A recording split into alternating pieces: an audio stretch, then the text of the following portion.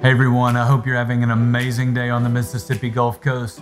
I want to welcome you back to The Loop, where our goal is to help you know Jesus a little better so that you can live like him a little more.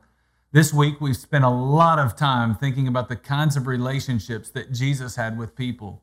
He obviously had strong relationships with people who were serious about their relationship with God. Those guys were in his core.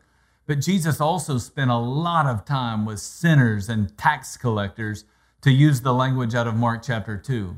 And so this week, I challenged you to spend some time with people who are far away from God.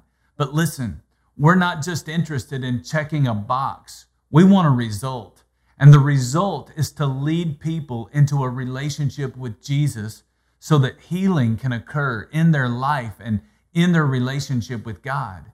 In order for that to happen, we have to go from just spending some time with people to actually building a relationship with people.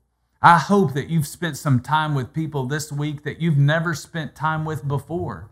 But beyond that, I hope that this new habit will lead to new relationships that will make an eternal difference in someone else's life. As you cultivate the relationship, I want to encourage you to be praying for those who are far away from God. God loves them, and he wants a relationship with him as much as he wants a relationship with any one of us. We need to pray that God would use us to lead them to Jesus. Second, when the time is right, invite them to church with you or share the loop or give them a book that may speak into their life.